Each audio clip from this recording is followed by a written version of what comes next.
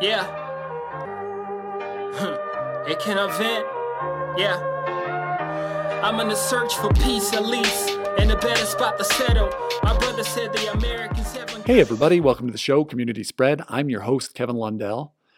Today on the pod, we have part 2 of our conversation with Luis Lopez. And I hope if you take anything from this podcast, it's that the refugees who are currently at the border that many people want to demonize could be another Luis Lopez, someone that serves our community, cares deeply about our community, and that our community is better off for having here.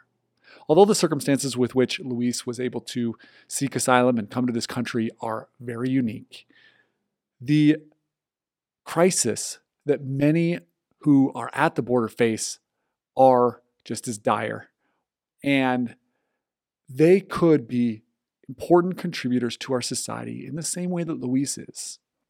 And that leads me right into the things I've been thinking about or the things I've been learning about. And I've just been thinking a lot about the two major issues that many are trying to use to divide our country right now. And those two main issues are immigration and transgender rights.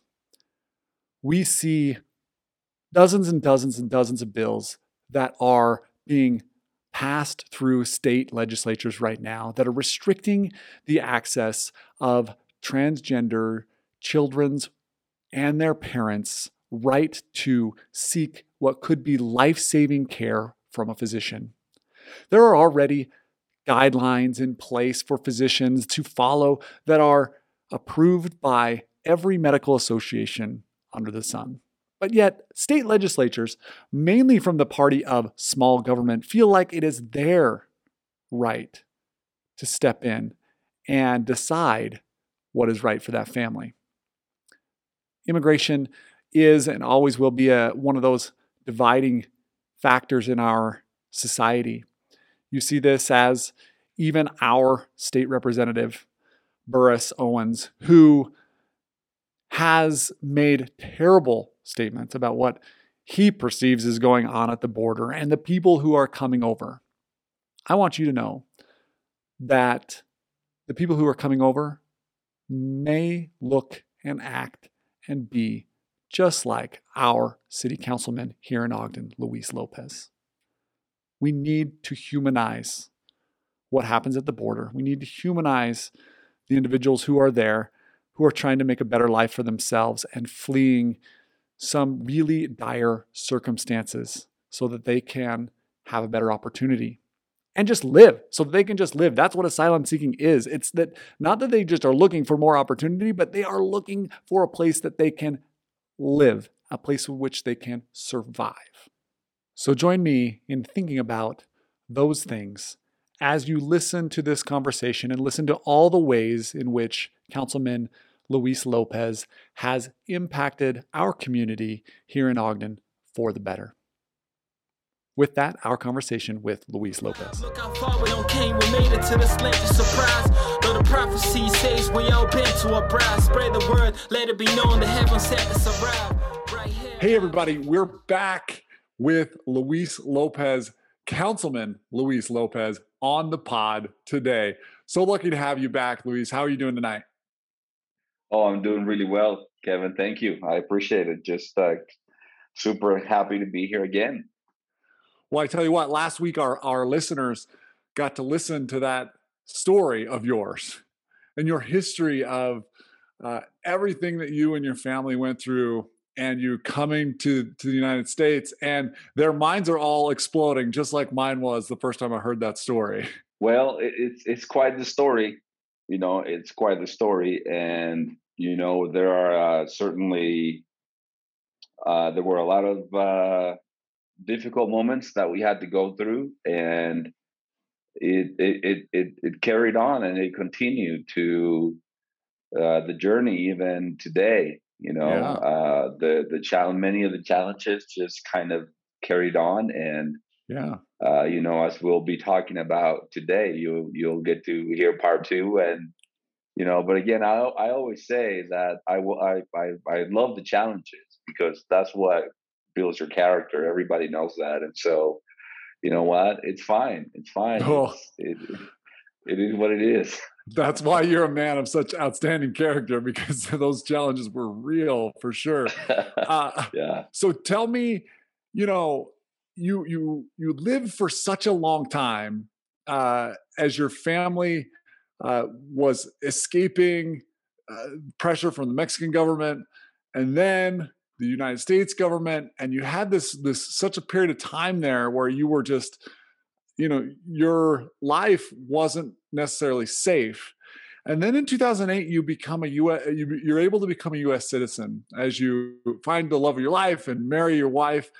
How did your life change when you became a United States citizen? How did your experiences change after that? Oh, it changed dramatically.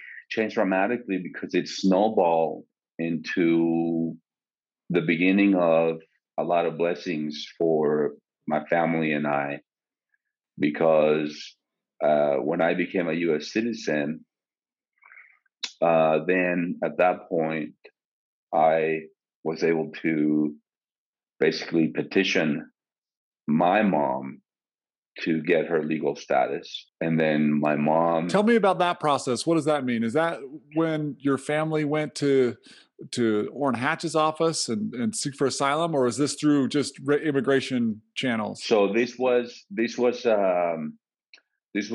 before my family sought asylum. The immigration, as you know, from just kind of what we see happening in the country, the immigration laws and the system is very complex and difficult. And so, yeah, that's why I think a lot of our listeners don't really know the process. And so right, I think this is going to give us an opportunity to kind of look into it. Like, you got married, and then what does that mean for you, and what does that mean for your family? Yeah. So when I don't know if we talked about these in part one, Kevin, I can remember, but when we came from Mexico, the government here in the United States was giving us, basically they issued work permits to all my family, and they call those red cards because it's a red card, and those have to be renewed every year. So they gave us a social security number and red cards to be able to work legally that had to be renewed every year. But when what happened, which is that the government kind of really left us hanging, and we kind of got betrayed. So that stopped after about 5 years, and they claimed that they lost our papers. That's what they said, but it was probably just an excuse, right? "Quote unquote, lost our papers." It just couldn't find our files all of a sudden. Anyway, how did that change? How did that change when you lost the red card? What did that mean for you and your family? Everything, because then at that point, we're just in limbo. We're in limbo. We're and millions of people here in the country live like that, and it's terrible. We were lucky that we had, even though we had our permits to be in the United States legally, we were just not supposedly to be able to work. It sucked. It was terrible.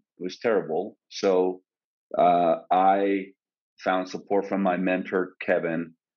And that's when I married my wife. I became a U.S. citizen. But the process for me to become a U.S. citizen, that's when we contacted Orrin Hatch's office first, because my application wasn't going through. It was getting held up in the system because they flagged me for some reason. So through Orrin Hatch's help, they pushed my case. I became a permanent resident first, which is now that's a green card. So first, the red card is you can work legally.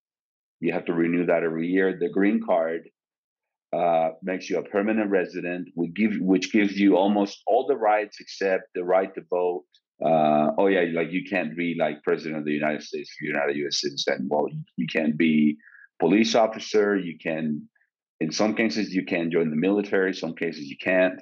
But so it was the red card. You renew it every year. The green card, it's good for 10 years.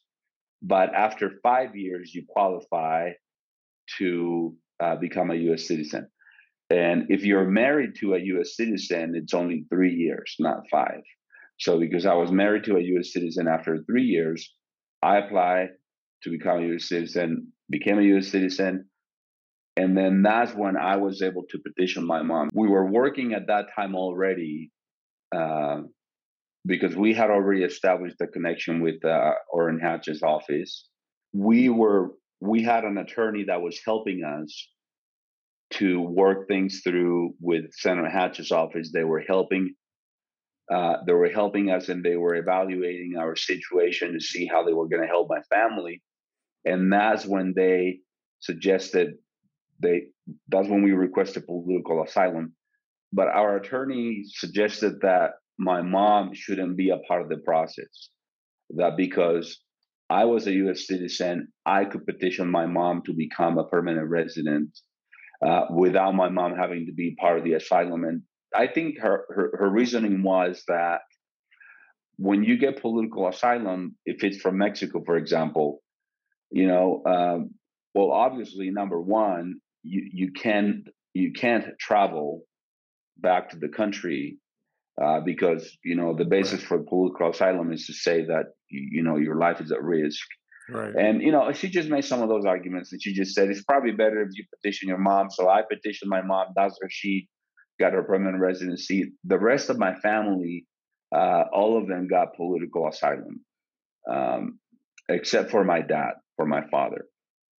And that was a really interesting and kind of funny part of this whole deal, because when we went to the immigration judge, we all walked in, and I remember this was such a high profile thing, Kevin, that when they used to give us our red cards that they renew every year, we had to go to the immigration office. And like 1 or 2 years, I remember when we went in, they asked all the employees, all the staff, they asked them to turn around and not see us, like faced away from us, so they wouldn't see us. They wouldn't see our faces. What? Yes. Why? What are they? I don't know. I don't know exactly. I think that we were supposed to be like this really high profile, under protection of the government, and it's like kind of a really big thing.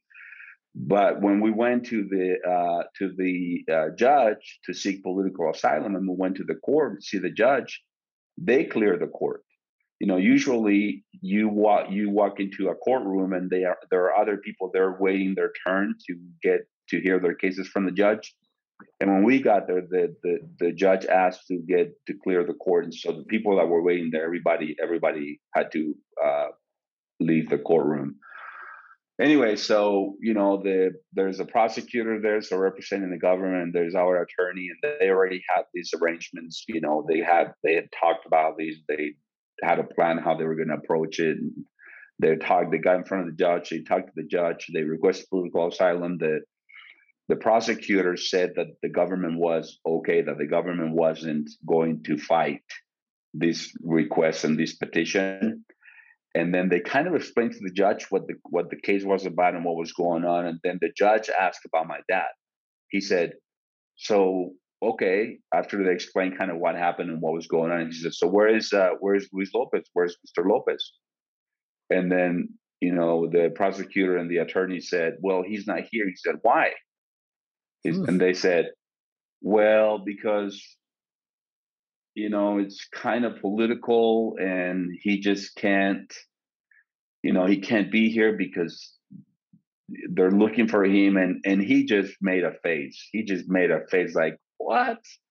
I mean, we're giving his family political asylum, and it's all because of what happened with him, but he can't be here. We can't give him. And I mean, he wasn't happy. The judge wanted to give your dad political asylum, sure. But the judge was wondering, and the judge thought that it was just absolutely ridiculous that my dad wasn't there. Yeah. Wow. Interesting. But the arrangement that we had with the senator's office didn't include my dad. So Okay. yeah, they Okay. didn't So the want to touch senator's my dad's office said, case. we're going to stick our neck out for your family, but we're not quite ready to do that for your dad necessarily. We And so we it wasn't that they said it directly like that. We it was almost like an unspoken sure. kind of thing that we knew what was going on. Yeah. And because because my dad is a fugitive, Yeah. right? Yeah. And his case is political. But so we went through this process. My family eventually got political asylum, and that's And when we went what back. year was that? Do you know what year that was? Oh, that's gonna be hard for me to remember, Kevin. Really hard. I'm really bad with dates.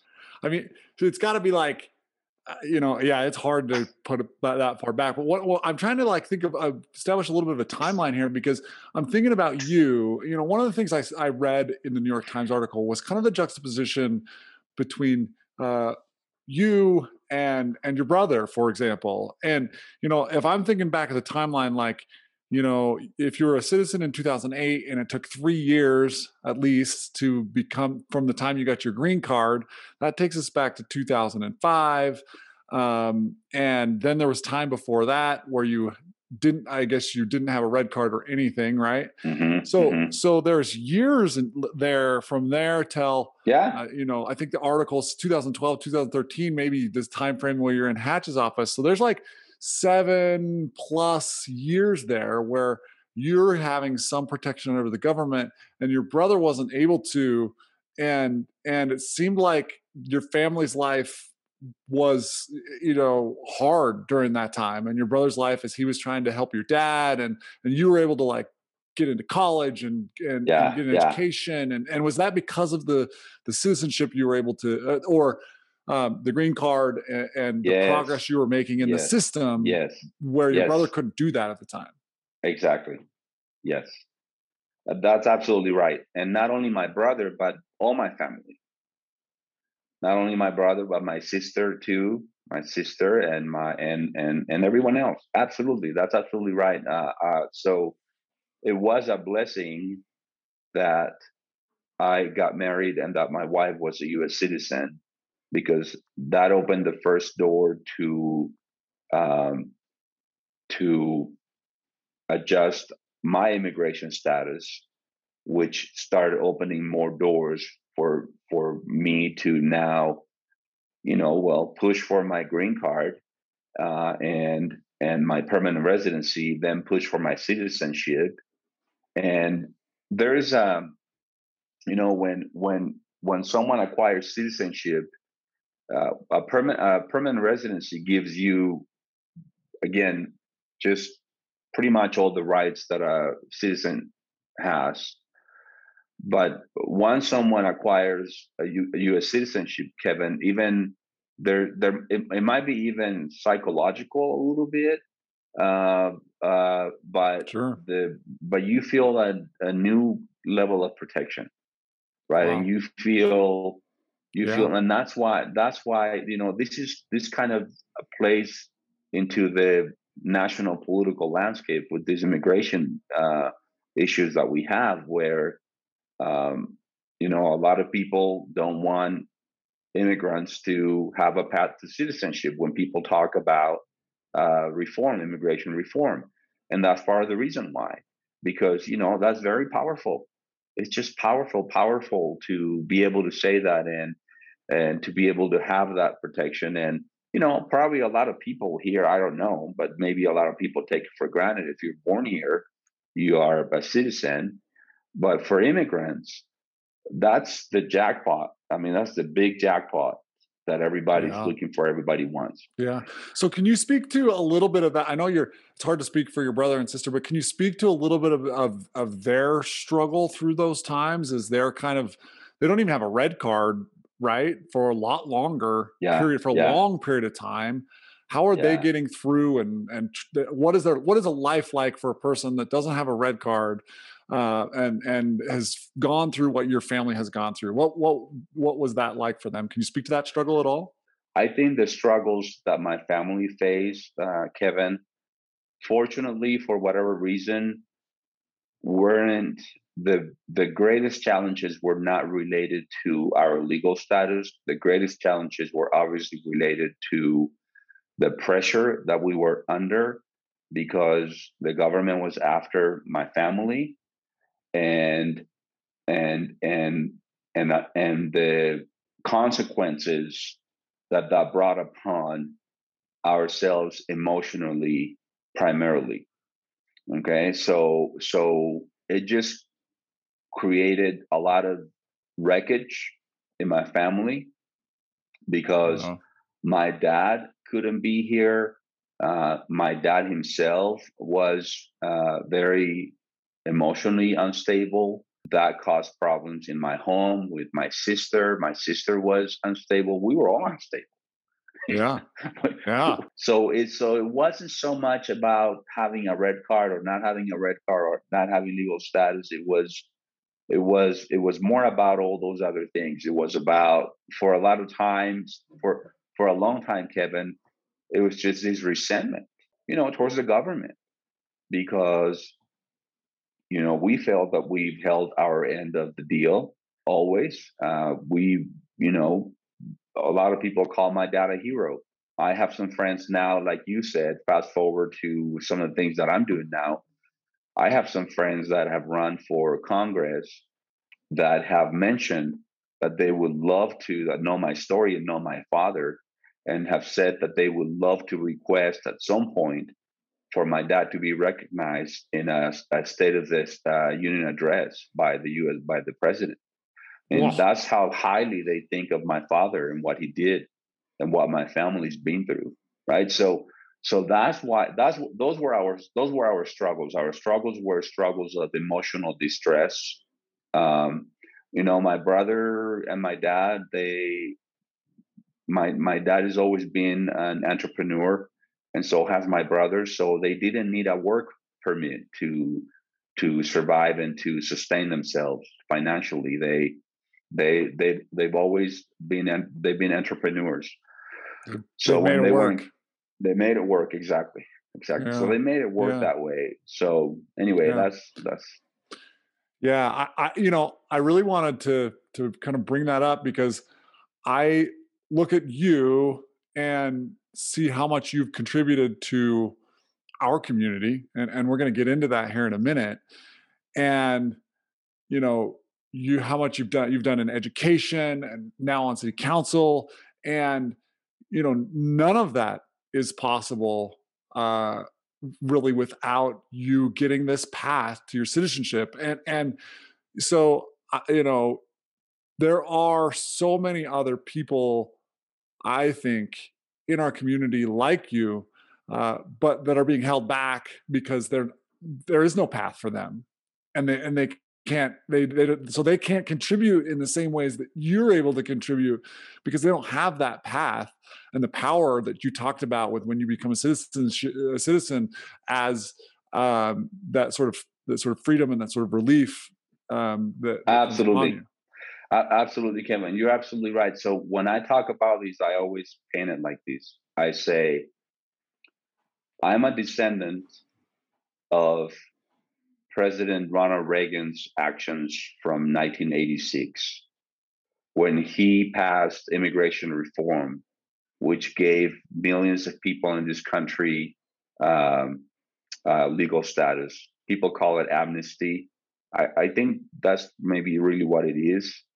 Uh, but that's how my mom's dad, my father-in-law, and his family were able to adjust their immigration status. And so that, as a result of that, that is how my wife and her brother were able to adjust their Oh. immigration status. And as a result of that, that is Mm. how I adjusted my immigration status. And as a result of that, that is how my mom adjusted her immigration status, et cetera, et cetera, et cetera. Right. So yeah, I'm I talk about that, and that's a whole other subject, right? That we could talk about for hours and hours with the immigration issues and problems. But you're right. I mean, I know. Just so you know, I mean, I have a friend, and I know a lot of people like this. But I have one friend that is actually a successful entrepreneur, and there are millions of stories like that in the country, and he's undocumented, and he's made it work financially for him because he's smart, he's motivated, he's passionate, he's driven, etc. But you're right. There is this other aspect that when you become a citizen, people who are very civically, who feel morally, to take their civic duty seriously, there is this other world of things that we can do to contribute to our community. And yes, a lot of people cannot do that the way that I've done it. You're absolutely right. So to me, sometimes people ask me when I tell the story. So I remember when I ran for office, I had a campaign. I had a campaign committee, and one of my friends is a Weaver State professor that was in my committee, and she didn't know my story. And when she heard my story, she was crying, and then she said, "And why do you want to run for city council?" Like saying, you went through all these things with the government where basically you got screwed, and now you want to be in the government. And then I said, well, yeah, because I want to contribute to change. I want to contribute to make things different. I want to contribute to hopefully make life better for people, give back. And so, yeah, it's that's a chapter in my life that was great. And it's been exciting. Well, she kind of stole my next question, which was, having your experiences and having been through what you've been through. One, how did that shape you for wanting to become a city council member? But we're going to get to that in a minute. But first off, how did that shape your experience in wanting to go into education and wanting to make a difference there? So, basically, Kevin, a couple of things there. My dad was an educator in Mexico also, besides being in law enforcement. He was a teacher as well. So that influenced my decision. And then my mentor here in the United States was in education. So that influenced my decision. Oh, yeah.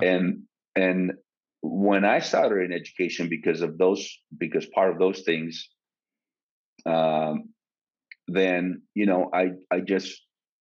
I developed a really deep and passionate love for learning. I remember that I would tell my other mentors. So I always quote two of my mentors, Kevin and Mike. And I would tell Mike, I would go talk to Mike, and I would tell him, I say, Mike, I don't want to work in construction anymore. I really don't want to be doing this the rest of my life. And then he said, Luis, you need to go to school. Awesome. And I said, and at one point when he said that to me, I said, well, I can't. At one point when he said that to me, well, I wasn't a citizen, I wasn't a resident, I didn't qualify for financial aid, I didn't qualify for scholarships, so I can't, right? So that's why when I could, I was so excited, right? I was so excited to go to school. So I was just passionate about learning. And once I started going to school, because of my dad's influence and my mentor's influence, and because I started working at Mount Ford Junior High School, that's kind of what got me on that path.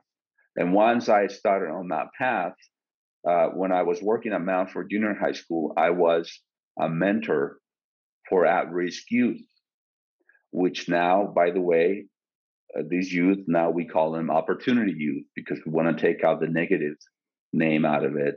I like it. Right. So opportunity youth, I was a mentor, and I used to work for a program that was called Colors of Success, and it was a game prevention program. And I just fell in love with that career. I fell in love with it because it's one of those careers where you get to make a difference. You get to really impact people's lives in the community that I work, where I do a lot of work with it. And you probably saw yourself. You probably saw yourself reflected in those kids a little bit. We talked in the last episode about, you went through some tough times, and absolutely. Definitely an at-risk kid, and you saw yourself reflected, and you saw how you were impacted by some mentors, and you could give back the same way. Exactly, Kevin. So absolutely, that's exactly right, and I still do. I still see myself reflected in those kids. I'm still in education, and in fact, little segue here, or a little parenthesis here. I'm back in school because when I got my master's degree, I was transitioning to Weber State, and I didn't pursue my state license to be a K-12 administrator. And after working for Weber State now for close to 10 years, I went back to school to get my K-12 administrator license. And cool. I'm doing an internship at Ben Lomond High School now. And so I do. Yes, I do. I didn't know that. Cool. Yeah. So I did see myself. I saw my story in a lot of the kids that I work with, and I got to.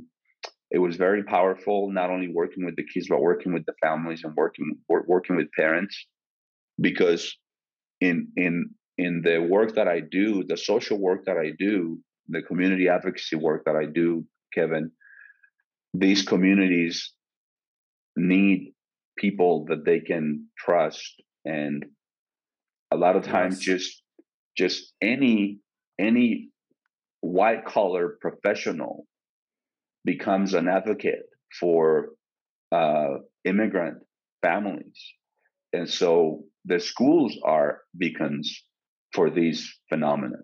So I had parents coming to me all the time to ask me for help and support about all kinds of things that weren't related to education.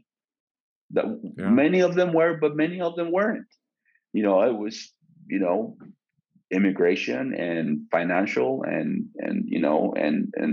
all kinds of different things. And so you become an advocate for families. And so all of that, Kevin, all of that just kind of build on this really big love that I have for the field of education, where I see teachers being so critical. We already know that in helping form and build kids, but even more critical in low-income schools, low-income neighborhoods, where the teachers become, parent surrogates.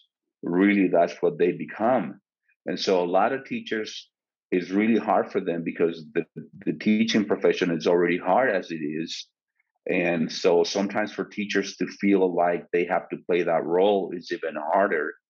But that's just part of the package. When you work in a high impacted school, if you are devoted to your profession, you can choose whether you want to do that or not. You just have to do it. And the really good teachers do. They do, and the kids love them. And the kids rely on the teachers' love and passion to help them and their families. And so that was a very long answer to your question, Kevin. It was a perfect answer. We see your passion coming through in that answer, and that's what we wanted to see, because of your history and having a couple mentors help along the way. I can see that reflected in you wanting to mentor others, because it really is. It takes it when someone makes a big class jump in our society, there's almost always somebody that grabs them and helps them along the way. Like you said, some sort of another sort of professional that's able to like intervene a little bit. And sounds like you've been able to do that for a lot of kids, and that's just really compelling work. But now Absolutely. on to go ahead.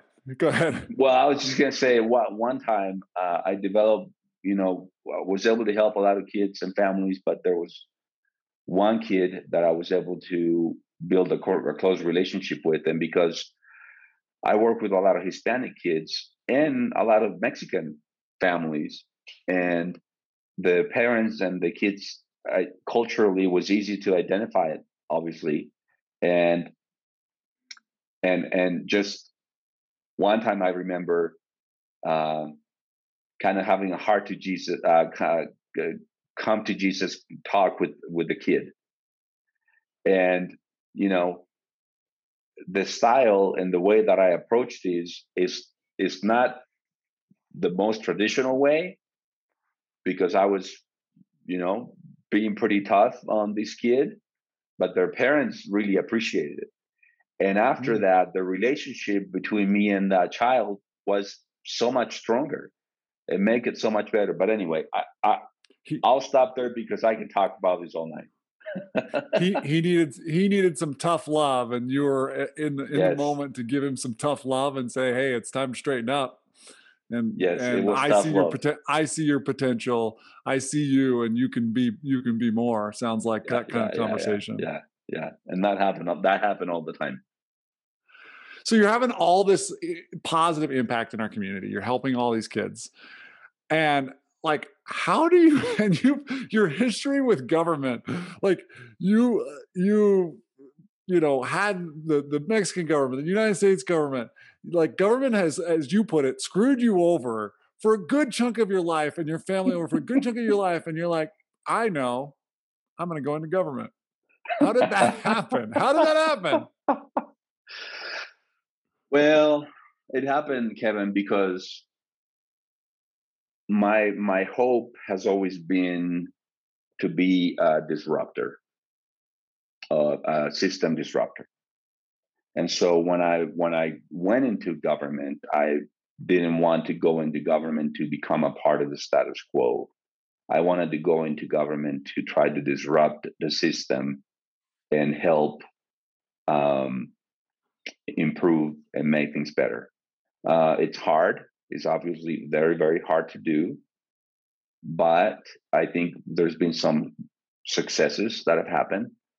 And at the end of the day, it's just you have to follow your conscience, and I follow my conscience and I follow my heart. And it doesn't matter what happens as long as I'm following my conscience. Luckily, I think that for the most part, things have been good.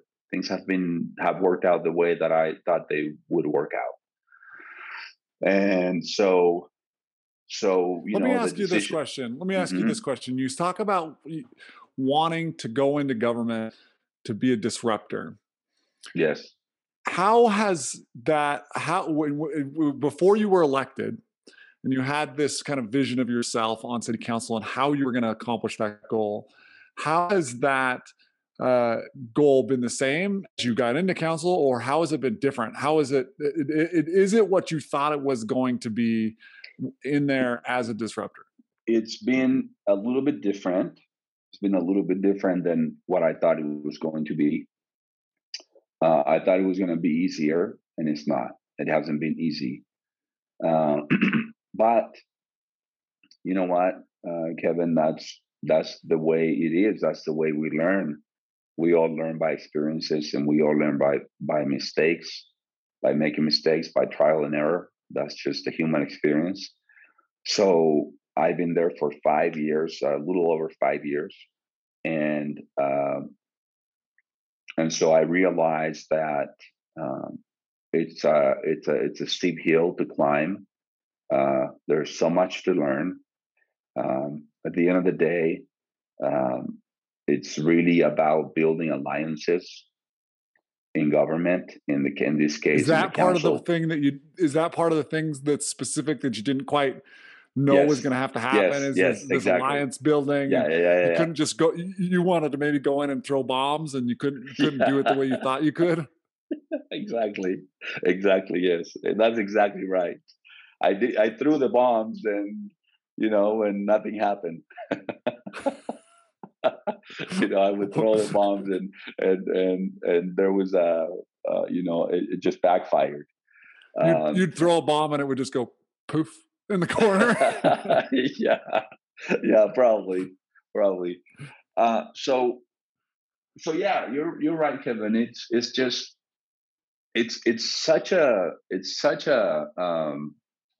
difficult dilemma to deal with something like that, because when you get in to something like that, like an elected official, and you have these ideas and these ideology about being a disruptor, there's such a fine balance that you have to walk, because on one hand, okay, you want to be a disruptor, you're going to make a lot of people uncomfortable, and on the other hand, you piss enough people off, you make enough people comfortable, you make enough enemies, then you are not able to, you won't be able to accomplish things.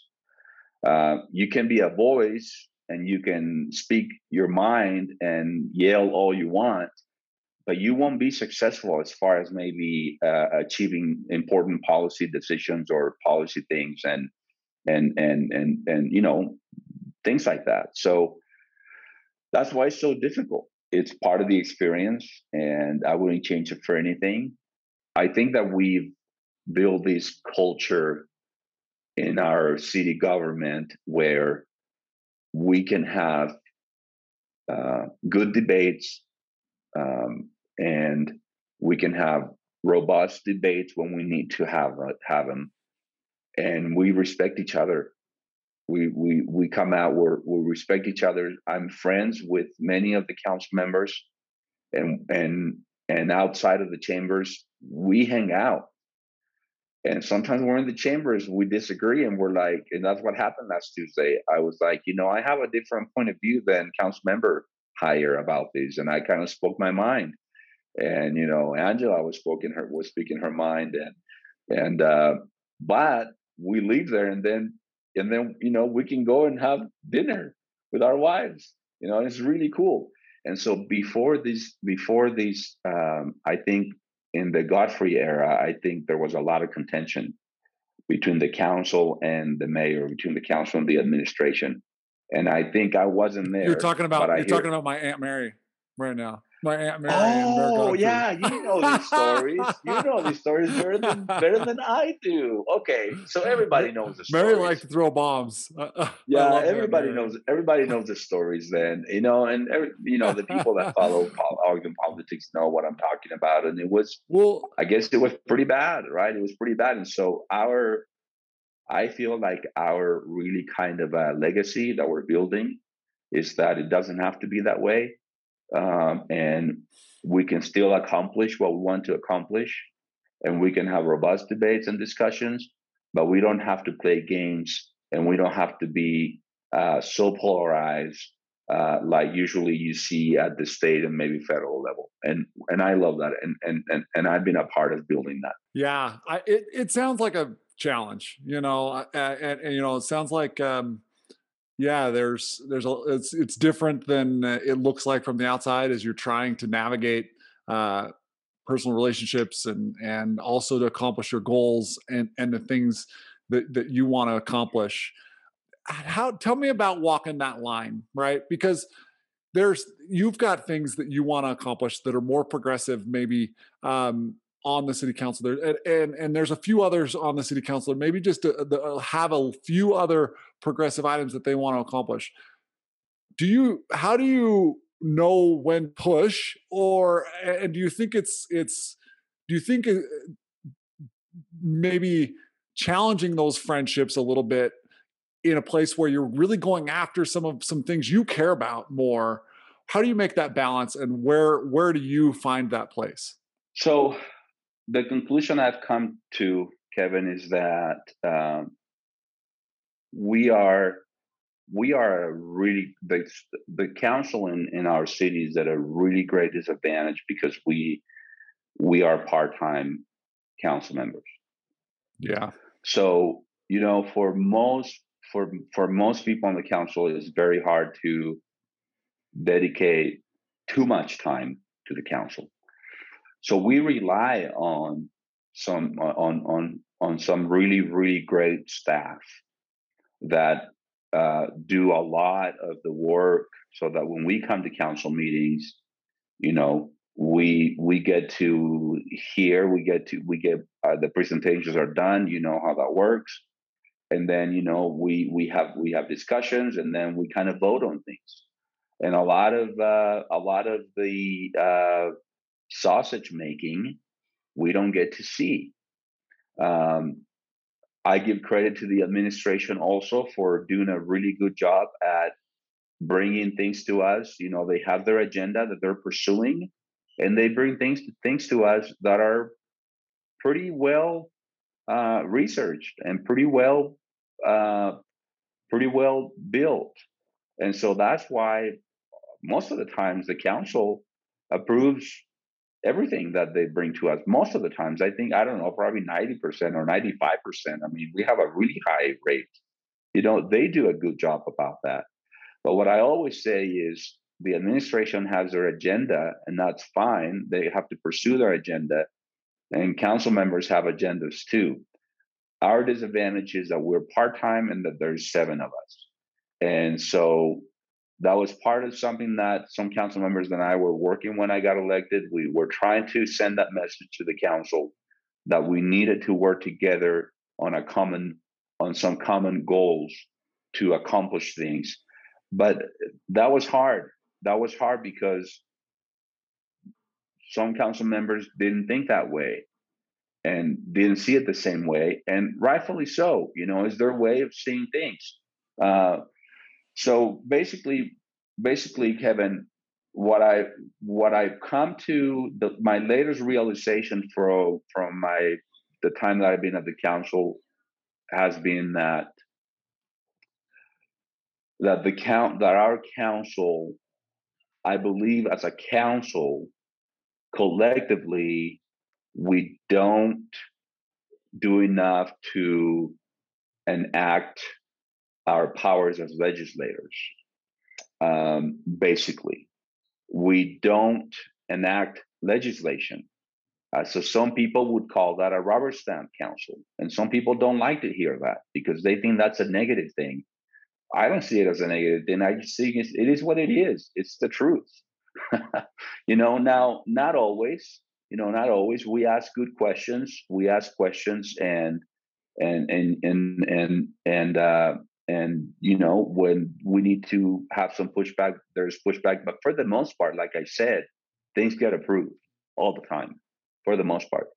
So what I would like to see is this. So I'll tell you some of the things that I started talking about when I started going to the council. I'll just throw them out real quick. I was saying, all right, I would like to see interns assigned to each council member so that each council member can work on initiatives that we want to pursue, and we don't have to necessarily rely on leadership to see what we can. So to see what we can present and what initiatives we can try to present and what initiatives.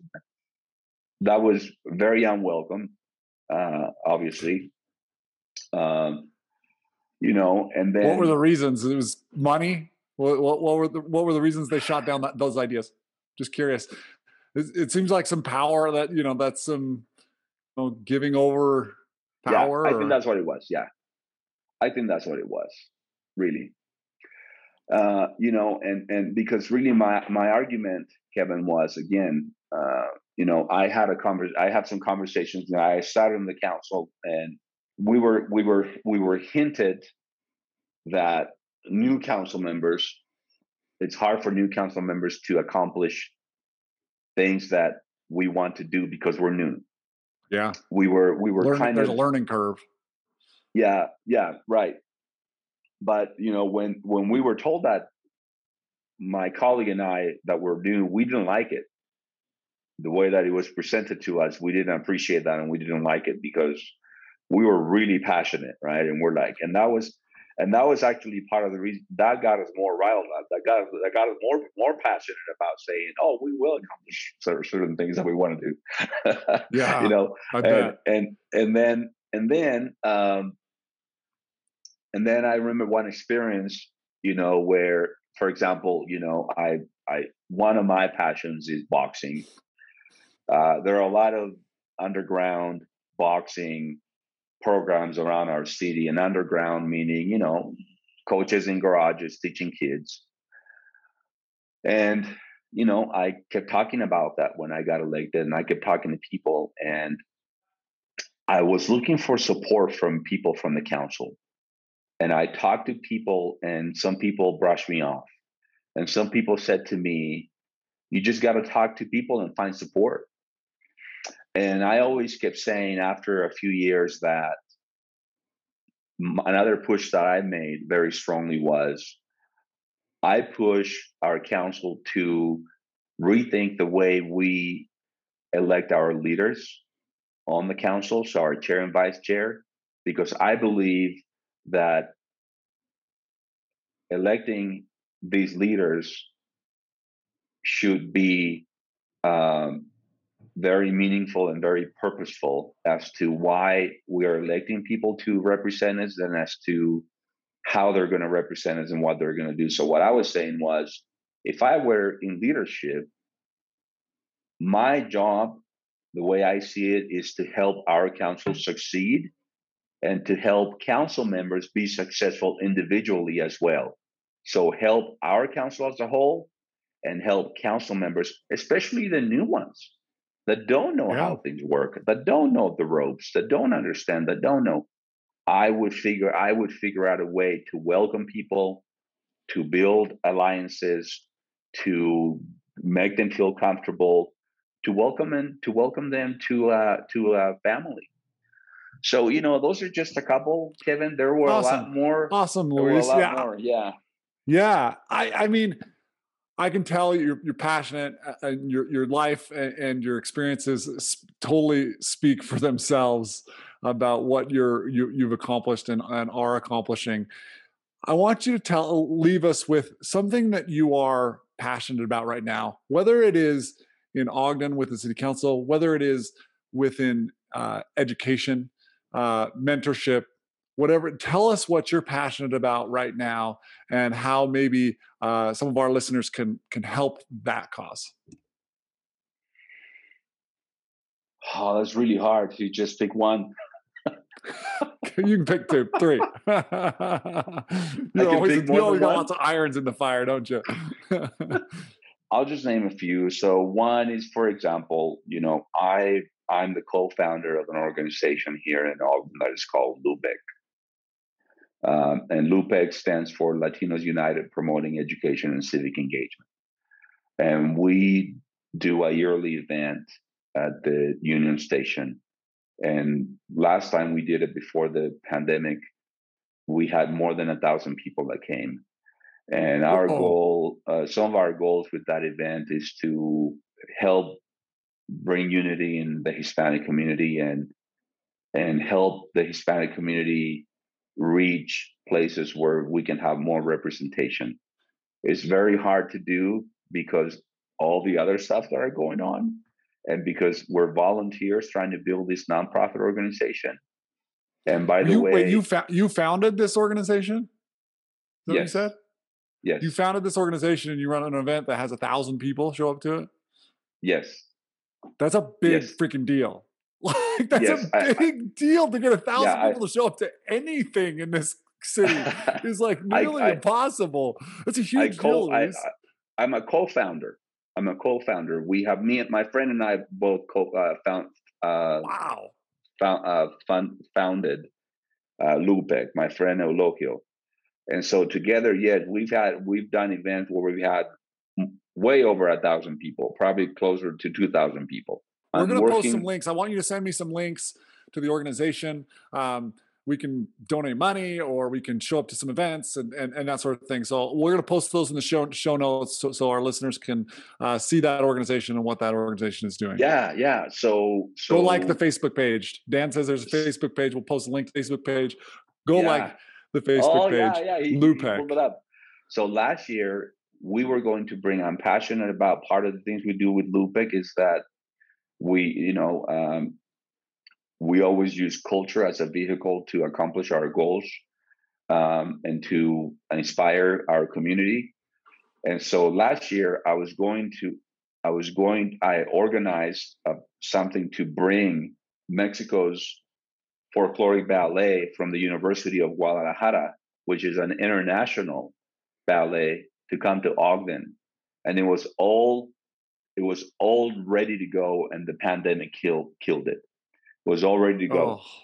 Something else that I'm very passionate about, Kevin, is I'm very passionate uh, about boxing because hold on, I'm getting emotional and I don't like it. No, I like it, Luis. I like it. Tell us why. Tell us why you're getting emotional when you're talking about boxing.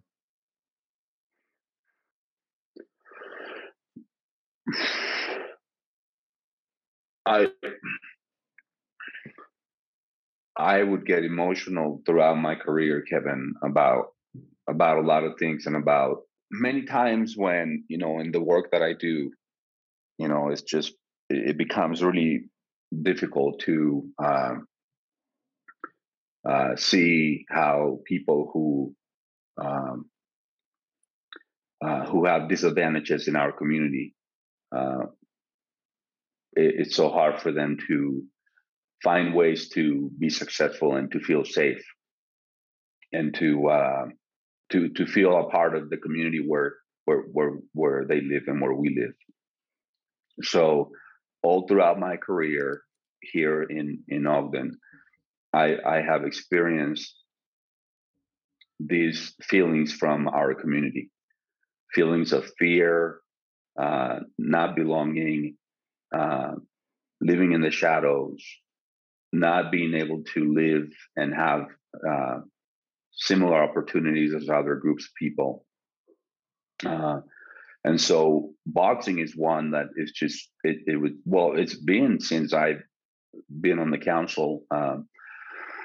Since I started on the council, it's always been important to me. I'm going to throw a challenge at you, Kevin. I sent you a Netflix episode of a boxing Yes. series, and you will know why if you watch that. So boxing is just a really big deal in Mexico. It's a really big deal, and it's a really big deal in the United States, especially for kids and for youth that come from disadvantaged backgrounds, because boxing is not an expensive sport. Boxing it's a relatively very inexpensive sport. You just have to show up and you have to show your passion and grit, and that's why Hispanic kids and African American kids are so good at it and dominate the sport in this country. And so I just see a lot of our kids that are training in gyms without proper equipment and without proper facilities. And so, I've been trying to find a place for these kids to train. There's an issue with liabilities where some organizations are scared that if someone gets hurt, they're going to get sued. But, Hey, listen, I want to juxtapose this with, I just went to Ogden City and picked up my son's baseball gear, right? And there's a bunch of employees that work to make this happen. I got a bag full of gear. I got balls. I got, and I got all this stuff that's supported by the city for recreation. And those balls are hard. Those kids are going to get a bloody nose. They're going to break a nose. They're going to chip a tooth. They're going to, they're going to get hit in the face. Yeah. And I really liked what you said when you said that a lot of kids have a hard time finding a place where they can be successful and safe. And I could see that for you, boxing and for a community that you want to serve, that boxing could be that place. And I don't think most people think of it like that, a place that could be successful and safe. A safe community, a safe place is boxing. Yeah. And I just love Yeah. that, actually. I love that concept that boxing could be this safe place and successful place for kids. And that it actually, like, why couldn't it be community supported the same way that like baseball is and all and other sports are as well. And that's what you were trying to push, right? You're absolutely right, Kevin. You're absolutely right. Boxing obviously has a stigma. That's part of the work that I try to do in the community, Kevin, is I try to build bridges between both the cultures, between the mainstream white culture and the Hispanic culture. And I try to build bridges because I understand and I navigate both cultures. And I can speak to both cultures and I can bring people together. And so there is a stigma about boxing, but you're absolutely right. I got my son starting into boxing because he was coming home from school telling me that he wanted to fight, kids at school because they were bothering him and they were bothering his friends. And I keep telling him, well, you can't do that. You can't fight. And, he kept pushing me. And then one day I told him, I said, look, you don't even know how to fight. You get in a fight, you fight with someone that knows how to fight, and you're going to get beat up. And I told him, if you want to fight, not because I wanted you to fight, but it was just my way of getting him excited or getting him into it. I said, if you want to fight, you need to train first. And I knew that once he trained, and if he was persistent, that his outlook about what he was doing would change. And it did. It worked exactly that way. He's been training now for, I don't know, 3 or 4 years. And, he's really good. As a dad, I have to say that. And, and now he doesn't want to fight anymore. I was just going to say, and once he learned to fight in the boxing ring, he went to school and kicked everyone's asses, right? Like, no, got in fights, not exactly. at all. That's not how it happened. It's the exact opposite. Oh, yeah. It's the exact opposite. He doesn't want to fight anymore because I tell him, and now he knows. He builds his self-confidence about himself, and he goes and he understands two things. He understands that he could hurt a kid, he could hurt someone else if he fights with somebody, and he also understands that he could get hurt if he fights with someone that is better than him, because he feels those punches when he's sparring. But besides this, Kevin, it's also about, like when I send you that, when I send you the message to you and our friend Ben, and then Ben wrote something, if you want to understand the Mexican culture, you need to understand boxing. Like boxing and food or something like that. And so it goes way beyond that, which is it's a national pride, it's a big deal. So anyway, I took way too long to answer your question, Kevin. I'm sorry, but so it was Lupec, it was boxing, and I'm involved in a lot of things. I mean, I'm trying to get my license to, who knows what's going to happen. I don't know if I'm going to become a principal, but that's my passion. Education is my passion too. Awesome. I've been doing some things already. I was invited to speak to kids at a high school. The Oregon School District has a kind of a Spanish immersion program, and it's really, really good. And they asked me to come to get interviewed by the students at the high school, and they're also working on, the school district, I believe, is working on building a bridge program to help students that are learning English, ESL students, to get into more concurrent enrollment, early college classes. And so they want to work with them in the summer to help them and give them extra support. So that's another one of my passions. Incredible, Luis. Well, I really got to see that passion as you talked about all of those things, especially as you talked about boxing and the impact it can have it's had on you, and that it can have on others in our community. And I feel like there's some storytelling that needs to go on behind that and some vision that we could put out into the community about what that could be and what that could look like, and how it could influence a community here. So let us know how we can help with that vision and anything else you're working on, because you're an important part of our community, and we want to push forward progress here in Ogden to help lift any of those that are in less fortunate circumstances. And a lot of the programs you're talking about are exactly that. Thank you, Kevin. Thank you so much. And thank you, Dan, also for having me and inviting me. It's been really, really fun. Hey, thanks so much for coming on. Really enjoyed the conversation, and congratulations on being our first 2-part guest, because your story was that awesome. We had to break it down in 2 parts. Thank you, Kevin. I really appreciate it too. And we'll be in touch. And God bless. And that's it for the show today. As always, want to thank Decker Yazzie for our artwork and August the Great for our theme music. Dan Martinez always doing a great job on the back end with the production. Thanks so much. Have a great day. Hey, and while you're at it, send this episode to a friend. Rate us on iTunes. Do one of those things.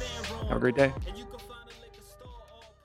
Community Spread is a Deep State Media production. It's produced by me, Kevin Lundell, and directed and edited by Dan Martinez.